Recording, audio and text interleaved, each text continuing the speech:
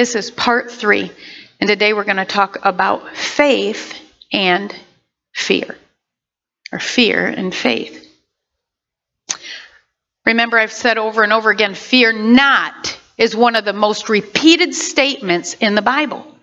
It's been said and counted that there's 366 fear nots in the Bible.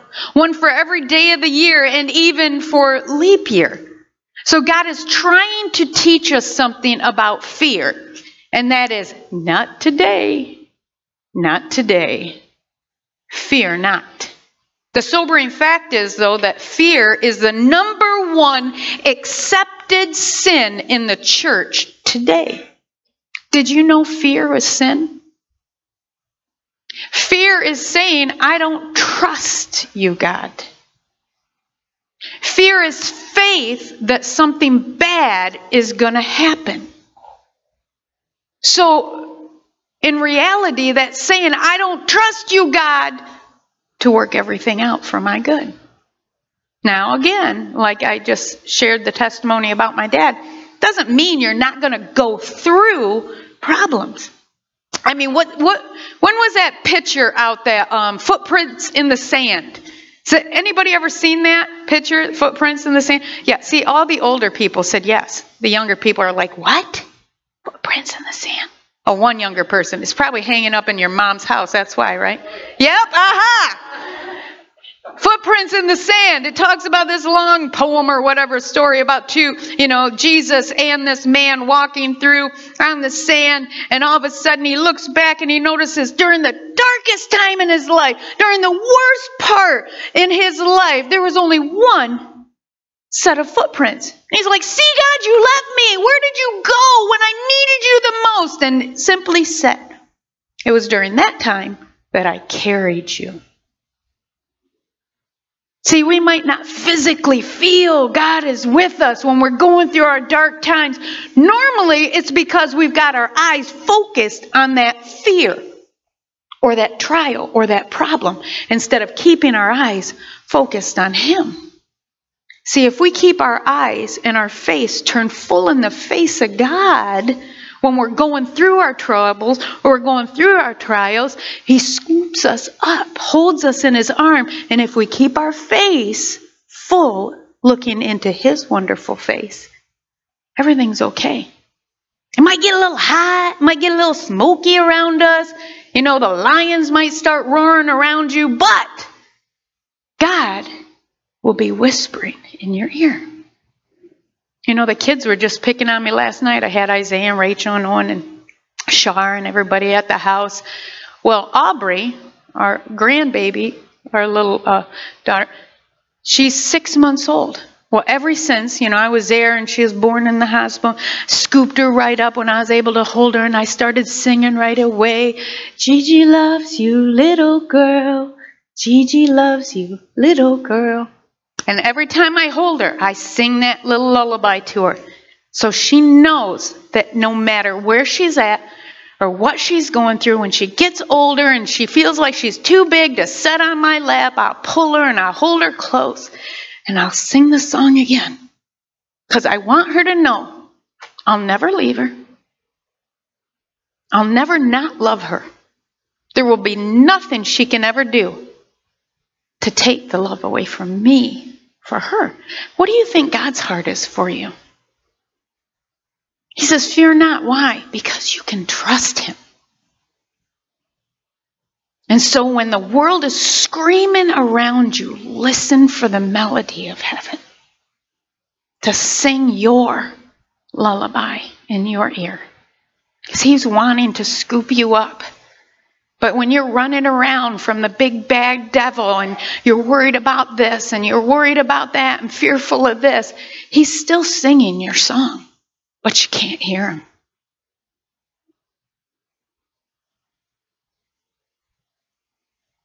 The first 2 weeks, let me just kind of give you a little recap. I'll start my timer now, so the last 10 minutes were free.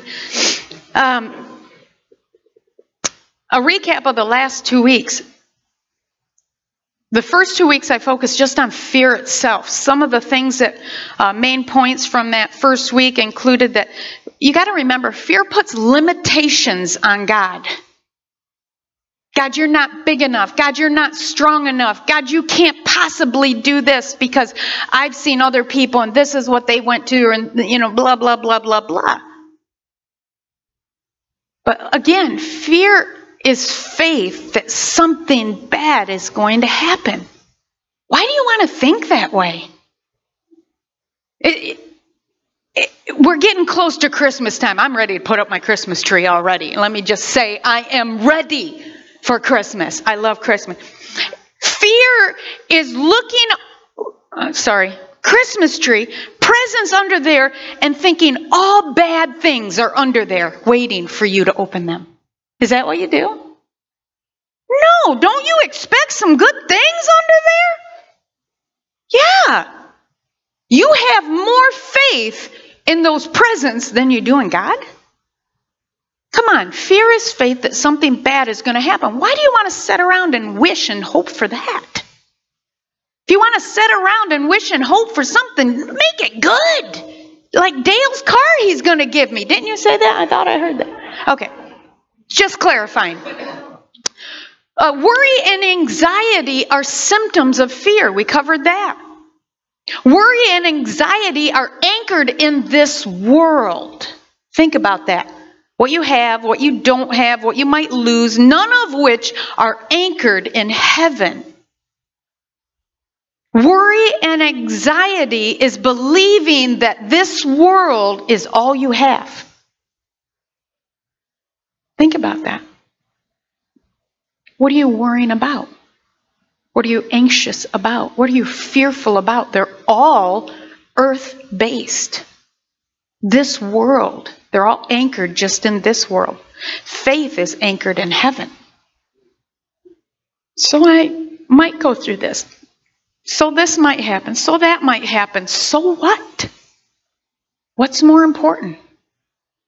What's more important? Worry is a weight that you were never meant to carry.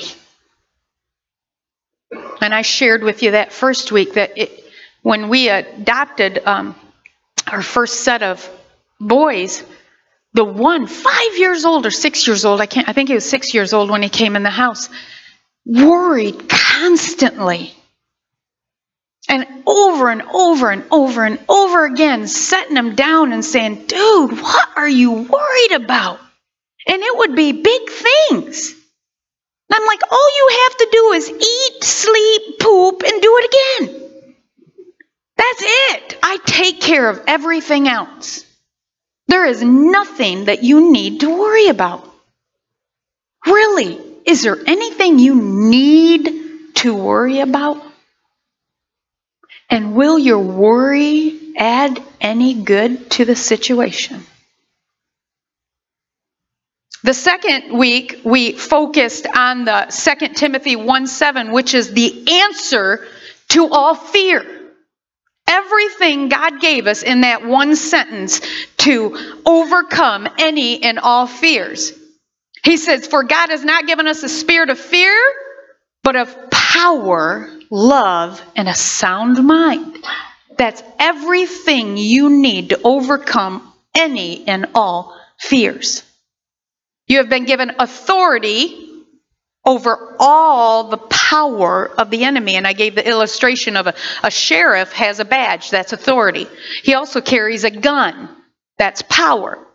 The sheriff is over all his officers, who also carry a badge and a gun. But the sheriff's badge says, I have authority over all their power. Who's the new sheriff in town? We are.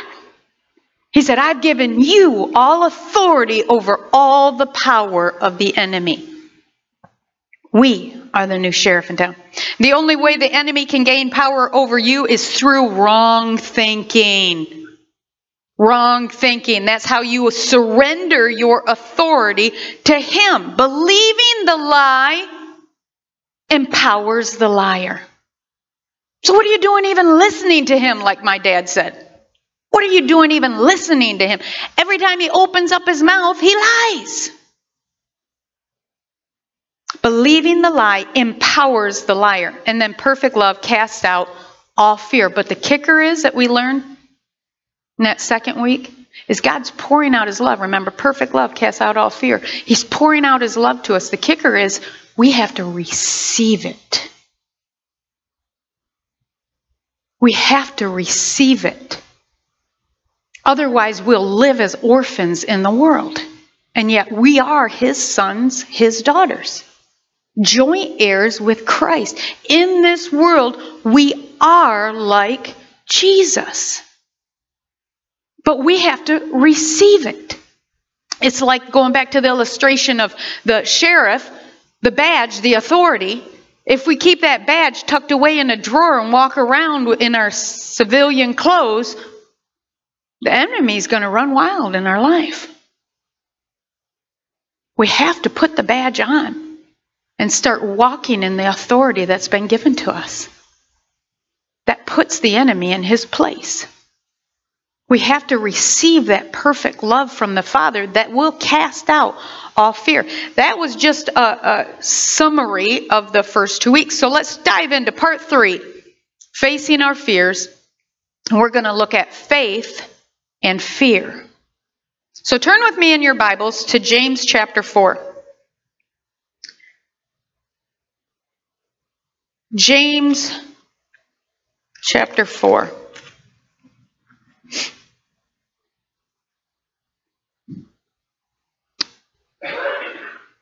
I want you to understand that the opposite of fear is not courage. It's not boldness. It's faith. If there was, for all my Batman fans, if there was a Two-Face in this message, the one side would be fear and the other side would be faith, not courage, not boldness. The flip side of the coin is not courage, it's faith. It's either fear-based or it's faith-based. Fear or faith. As a matter of fact, we should probably make that the title, fear or faith. There's a term going around that defines the majority of the Christian population today as Christian atheists. Christian atheists. They profess that they believe God, but they don't live like there is a God. They're Christian atheists. Let me just assure you that coming to church once a week doesn't make you a Christian any more than you standing in a garage will make you a car. Now that's an oldie but a goodie too. What do we always ask somebody when we're starting to bring up a conversation? Are you a Christian? Yes. I go to church at. That don't make you a Christian.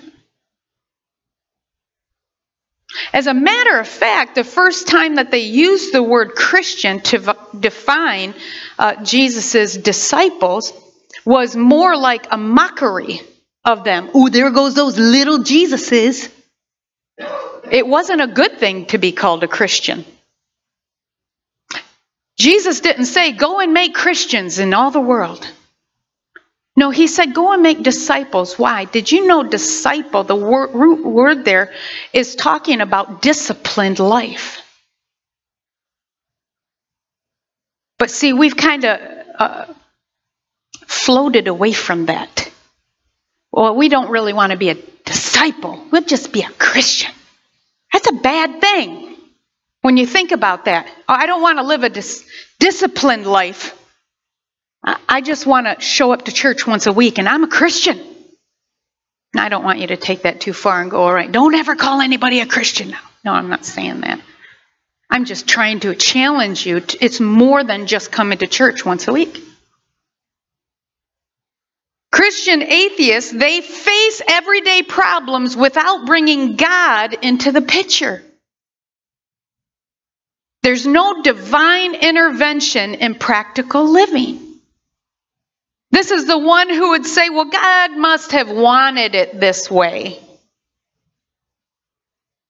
God must have wanted me to go without this. God's will. I have no control over God's will for my life. He just makes things happen, so there's really nothing I can do about it. Christian atheists, they profess they believe God, but they don't live like there is a God. So what keeps us from doing our part in ministry and seeing miracles happen on a regular basis? I believe this stems from being double-minded. And I want to focus probably the majority of our time on this, because you cannot be an ambassador of God's kingdom and live like the world. That's the whole double-mindedness. And so this scripture, let's read it together in James chapter 4. Let me show you something, then I'll share more. Starting at verse 4, it says, "You adulterous people." He gets right to the point, doesn't he? "You adulterous people, don't you know that friendship with the world is hatred toward God? Anyone who chooses to be a friend of the world becomes an enemy of God. Or do you think Scripture says without reason that the Spirit He caused to live in us envies or jealously longs for, envies intensely, but He gives us more grace? That is why Scripture says God opposes the proud, but gives grace to the humble." Going on here. Verse 7. "Submit yourselves then to God. Resist the devil, and he will flee from you. Come near to God, and He will come near to you. Wash your hands, you sinners, and purify your hearts, you double-minded. Grieve, mourn, and wail. Change your laughter to mourning and your joy to gloom. Humble yourselves before the Lord, and He will lift you up." You understand who he's talking to here is Christians, disciples, not non-believers. Because the term double-minded means that you are thinking earthly, or thinking heavenly and thinking earthly at the same time. You're trying to live kingdom principles and yet live worldly principles too. And so you're trying to almost balance out the Word of God. Well, I know God says this, but after living so many years on this earth, this is what I've seen. That's double-minded.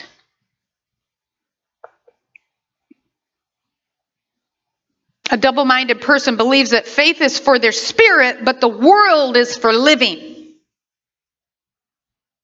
Faith is good for Sunday or when you need something, but practical living and human reason will get you further in this world. Again, God is not describing someone who doesn't know the Lord as a double-minded person. Think about it. Someone who doesn't know the Lord can't be double-minded. They're just all worldly minded, right? So a double-minded person, he's defining as he's warning the Christian. Let me dig just a little bit deeper here. And I always give credit where credit's due, and I didn't realize this. I didn't come to see this on my own, but through a message I was listening to. In Matthew 13, the parable of the sowers. Remember, Jesus was explaining that, the farmer went out to sow, and he is talking actually about the Word of God. He sowed seed here, he sowed seed here, and he talked about 4 different places where he sowed seed and what happened in those different places. One of them was on the path where the birds came and they ate it. The other was rocky places where they couldn't get any root, so when the sun come up, it scorched it, killed it. The other was thorns, but the weeds came in, choked it, making it unfruitful. And then the last one was good soil. And when he planted it in good soil, then it produced a great harvest. Well, the explanation of the thorns is what I want to draw your attention to. Jesus said the seed falling among the thorns refers to someone who hears the word, but the worries or the cares of this world, of this life, and the deceitfulness of wealth choked the word and made it unfruitful. The word cares defined there is double-minded. The person who receives the word yet lives double-minded actually makes the word unfruitful. Trying to think earthly and heavenly chokes the word of God from your life, rendering it unfruitful in your life. So you ever wonder why you quote all the right scriptures, you say all the right things, you get on your knees, you pray, you do everything, the right formula, yet you don't get the answer that's promised? I have to believe it's from this double-mindedness. You've rendered the word unfruitful. Jesus also rebuked Peter, remember, in Matthew 16:23, when Jesus told him again, I'm about ready to die. Remember how many times he told him over and over again, over and over again, over and over again, I have to do this. I'm going to die. Peter stood up and declared, never, Lord, I'll never let it happen. And Jesus said, what did he say in 23? Jesus turned and said to Peter, get behind me, Satan. You are a stumbling block to me. You do not have in mind the concerns of God, but merely human concerns. Double-mindedness. James 4 that we read, it warns us, you cannot be earthly minded and heavenly minded. And God gives us this instructions. He said, wash your hand, purify yourselves, purify your heart, repent. If you're battling with being double-minded, and it's so easy to do nowadays. It is. Because you always have people trying to encourage you, well, don't get upset if that miracle doesn't come through, because, well, maybe God just wanted it that way. Oh, don't worry when you're struggling in your finances and things, God kind of, that's probably God wanted it that way. See, it's easy to be double-minded and you don't even realize it's happening. But I'm trying to encourage you today, it's either faith-based or it's fear-based. And fear is a sin. Double-mindedness like that is a sin. I hear it constantly. I was battling it constantly with Dad in the hospital room. Because the nurses and doctors would come in and say, they encouraged him when they told him he was having to go in for emergency surgery. Do you know you can die? This surgery could kill you. Well, let's get it done. You know you're going to be paralyzed for the rest of your life if you don't get this surgery right now. We're praying for healing, God to align that bone, remove that, and we're praying. But in the next breath, I hear people saying, but it's okay if this don't happen because, I know a brother or an uncle or a sister who went through the same thing and, they've been in a wheelchair ever since. What? Double-mindedness. He warns us, you can't do this. You can't be worldly minded and say you love God and follow Him with all your heart, mind, soul, and strength. You can't do both. He says, repent. Come near to God, resisting the devil. Come near to God, resisting the devil, resisting the wrong thinking. Humble yourself before God, and then he says, and He'll pour out His grace upon you. You wonder, how can I be peaceful in a storm? Because when you repent, when you turn to God, come near to God, he comes near to you. And he says, that's where I'll pour my grace upon you. You'll wonder, why do I have such a peace in the middle of a storm? Peace that passes all understanding. Humble yourself before God. Repent. I just want to give you a few things before I close. I want you to understand that right here, my life group's going through the battlefield. No, I'm not the battlefield of the mind, the supernatural power of a transformed mind. So we've been doing a lot of talking about the mind. It really is the gate. It really is the gate between heaven's kingdom ruling in our life or the worldly things ruling in our life. We control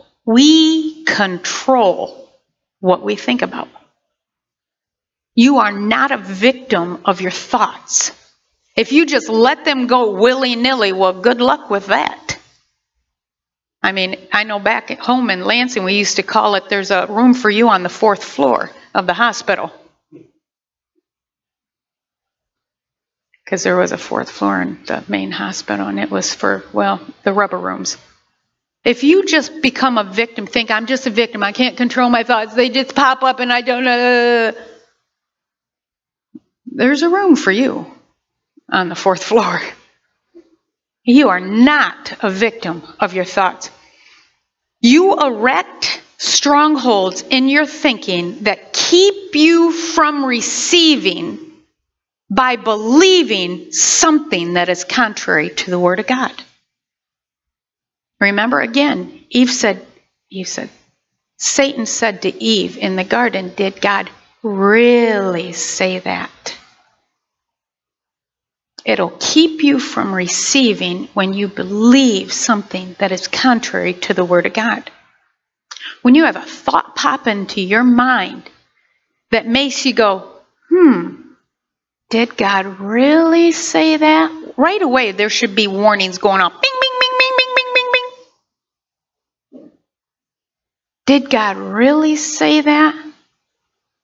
Well, where do we normally go for an answer to that question? Hey, Anna, did God really say that? And Anna's like, I don't know. Did God really? Well, Dale, did God really say that? And Dale's going, let's think about that. No, what are you supposed to do? Pull it back to the original. Pull it back to the original. Look it up. Did God really say that? Oh, well, hello. There it is. God did really say that. When you start allowing those thoughts to come into your mind and you entertain them, they erect strongholds in your life that will keep you from receiving because you're believing something that is contrary to the Word of God.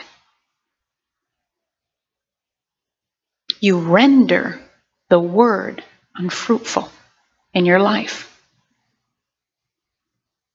I like Bill Johnson said, any thought that does not inspire hope is not from God. I like that. Let me just shine a light right now on some of the devil's schemes in your thought life. You have to understand that the enemy will masquerade as your voice. What's my thoughts? I'm just thinking. The enemy will masquerade as you. And as long as he can keep himself in the shadows, far enough in the shadows, so that you think, well, it's just my thoughts, I'm just thinking this, then he has a place to keep feeding those seeds of doubt in you. Because, well, they're my thoughts. I'm thinking, you can't be free from yourself. If you believe that's your thoughts, you can never get free from it. The Bible says that Satan roams around. This is a good one, because this one, God just revealed this to me the last couple weeks. You always see the pictures, the lion, the lion, the lion. Who is the Lion of Judah? Oh, it says right there, the Lion of Judah has triumphed, Revelation. Jesus is the Lion of Judah. I used to get confused thinking, wait a minute, don't the Bible say that Satan is the lion, roams around, seeking whom he can devour? No, there's that word like. He roams around like a lion. He's masquerading as who? Jesus. The Bible also says he masquerades as an angel of light. So he is a thief, a liar, and quite the actor. Because he'll masquerade as you, as an angel of light with a word for you from God. And he masquerades as the Lion of Judah, seeking whom he can devour. See, if you constantly entertain these thoughts as, well, they must be the Word of God. They must be from an angel. I have a new revelation from God. Or it's just my thoughts. Hey, I'm just thinking this. I have a right to think this. You can never be free of it if you don't shine a light on who it is under that mask. Perfect time at Halloween time. Think about it. He's got a mask with your face on it, with an angel's face on it, and with Jesus' face on it. And which one are you entertaining? You need to rip off the mask and show him for who he is. He's a liar. He's a thief.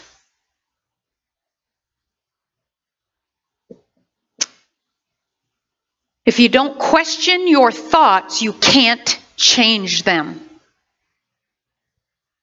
I want you to ask yourself frequently, is this thought faith-based or fear-based?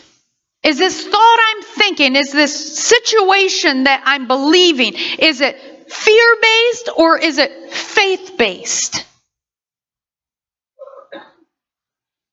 There is no in between. If the thought does not acknowledge God is on the throne and God is in control, it's fear-based.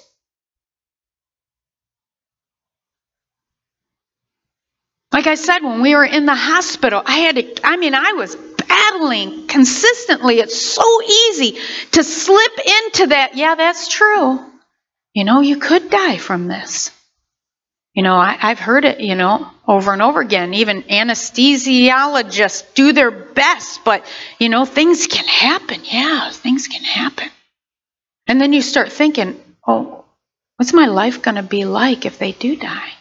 And now, next thing you know, you're starting to entertain and you're starting to actually play out scenes in your mind that become fear-based. And they will keep you from receiving because you're believing something that is contrary to the Word of God. God is our healer and ever-present help in our time of need.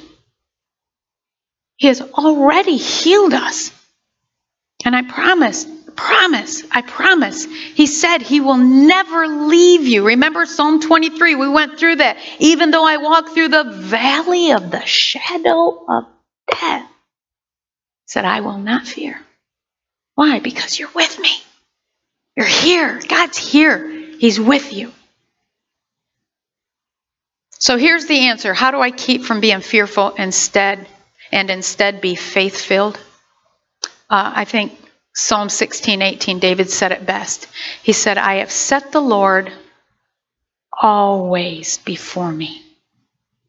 The minute you start drifting your eyes to something else, you'll start focusing on those, what Peter stepped out of the boat, remember?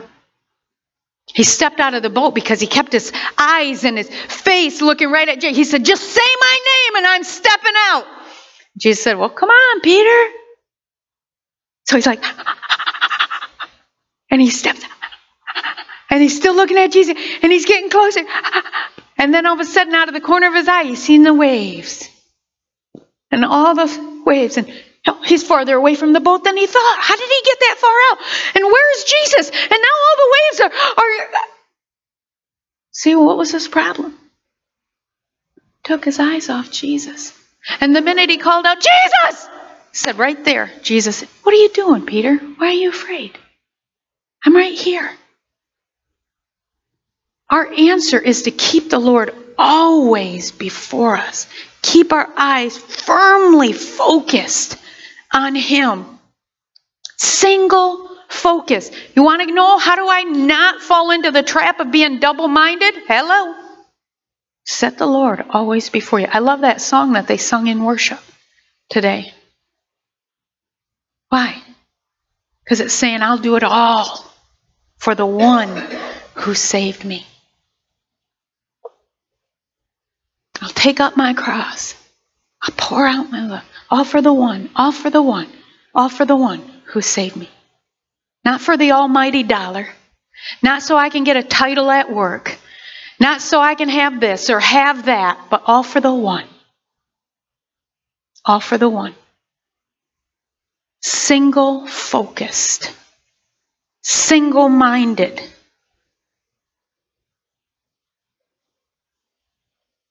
Don't let the enemy snatch away the word by having you look at the cares of the world. It rendered the word unfruitful, unproductive. Here it is. God is the author and the perfecter of your faith. I like that. If we're talking about faith and fear, showing you can let go of fear when you turn your face and focus on Jesus. But you're saying, oh, but my faith is so weak. And he says, don't worry, bring that little weak faith to me. Right? Because he is the author. He gave you that mustard seed of faith. But he said, I'm the perfecter of your faith as well. You want to know how to be a mighty man or a mighty woman of faith? Hello. God said, I'll perfect your faith. Keep focused on me. Keep focused on me. Hebrews 12, 1 through 2 says, therefore we also, since we are surrounded by such a great cloud of witnesses, we lay aside every weight and the sin which so easily entangles us, the double-mindedness. That's the sin that so easily ensnares us, entangles us. We set it aside and let us run with endurance the race set before us. Where? Looking unto Jesus, the author and perfecter of our faith. You cannot reason your way into greater faith. Again, the opposite of fear is not courage or boldness, it's faith. Trusting in God. Every great miracle begins with faith. Amy, if you can come up with the team or yourself as I get ready to close, let me just, Pastor Brenda translation again of Hebrews 11:1 says, then faith, being sure that what God says God will do, becomes substance, becomes the reality. That no matter what I see now, it will come to pass. It will make itself known. It will declare God is on his throne. Faith. Faith. Not fear. Faith. Corrie ten Boom said, faith sees the invisible, believes the unbelievable, and receives the impossible. But it starts with faith. Faith. You'll never see the miracle if you don't step out of the boat. You'll never see the miracle if you don't step out of the boat. You'll never see the miracle in your life you've been crying out for until you step away from fear and look full in the face of faith, the author and perfecter of your faith. The new building that we're believing for.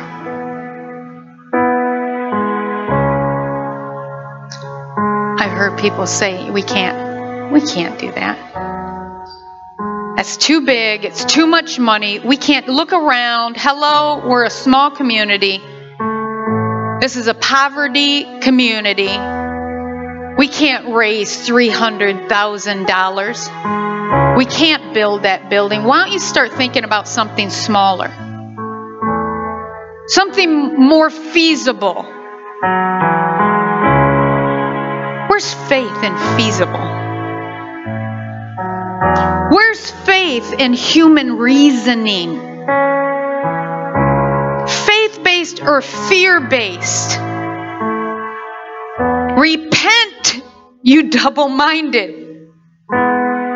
If you believe that the building's too big, it's going to cost too much, you're thinking like Jesus rebuked Peter for. You're not thinking about God concerns. You're not thinking godly here. You're only thinking worldly concerns. You're only thinking like the world would think. Oh, we can't do this. Oh, it's too big for us. Or it's going to cost too much money. Philippians 4:19, it says, and my God shall supply all your needs according to His riches. Daddy's got a big pocketbook. And he said, according to His riches. His riches. And we'll talk more about that next week when we start attacking the fear and finances. But I want to encourage you. 1 Corinthians 16:13-14 says, be on your guard. You understand that? Be on your guard. Be on your guard. Stand firm in faith. Be men of courage. Be strong and do everything in love. Be on your guard. What are you being on your guard about if you're always worried and concerned about this and that and taking care of this and taking care of that? Be on your guard. Faith. Single-focused. When it starts to draw you away, when the enemy starts throwing thoughts in your mind that, oh, but you got to think about this, oh, but you got to think about that. Be on your guard. Stand firm in your faith. No, I trust my God is big enough. I trust God will take care of everything. Yeah, I might walk through the valley of the shadow of death, but I will not fear because God is with me. God is bigger. What mountain do you have in your life right now that is bigger than God? Nothing. Come on, let's just be honest for a minute. Have you ever been woken up in the middle of the night with like almost a panic attack? Don't give way to it. I was more so in the last month than ever in my entire life. And I bet it's because of this series we're going through. Sat up and literally felt like almost like my stomach grabbed a hold of my heart and threw it up in my throat. Woke me up, sat straight up, and I'm going, and all of a sudden my mind's like racing, trying to think, what's going on? And then this problem, boom, right center. What are you going to do about this? I'm like, oh, that? I ain't got time for that. God will take care of that. He stays up all night. He can take care of that. I'm going back to sleep. Right? Come on, don't allow yourself to be sucked into that double-mindedness and the cares of this world, because it will make the Word of God unproductive, unfruitful in your life. Hold fast to that little bitty mustard seed of faith and bring it with you. Humble yourself and turn. Draw near to God. He'll draw near to you. And He says He's not only the author of the faith inside you, He's a perfecter of it. So the more you keep turning to Him, the more grace He keeps pouring on you, and the bigger and bigger your faith becomes. What, that mountain? That's nothing. You should see my God. My God's bigger than that. So if I could get you to just close your eyes right where you're sitting. I want to close this message.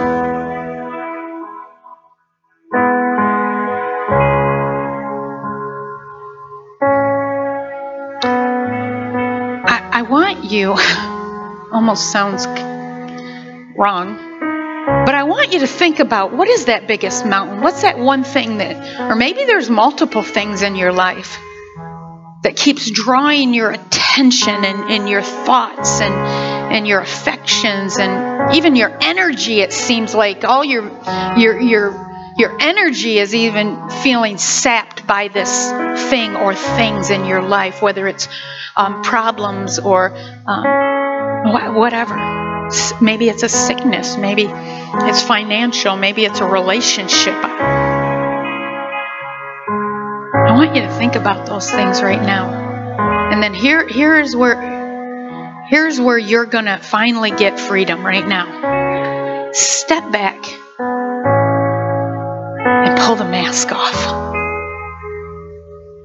The one that's been fueling those worries and those concerns and those problems in your mind and in your thoughts and in your heart. What? It was him? It was you? You're the one? Satan's like fueling that in your mind. And I want us to spend the rest of our time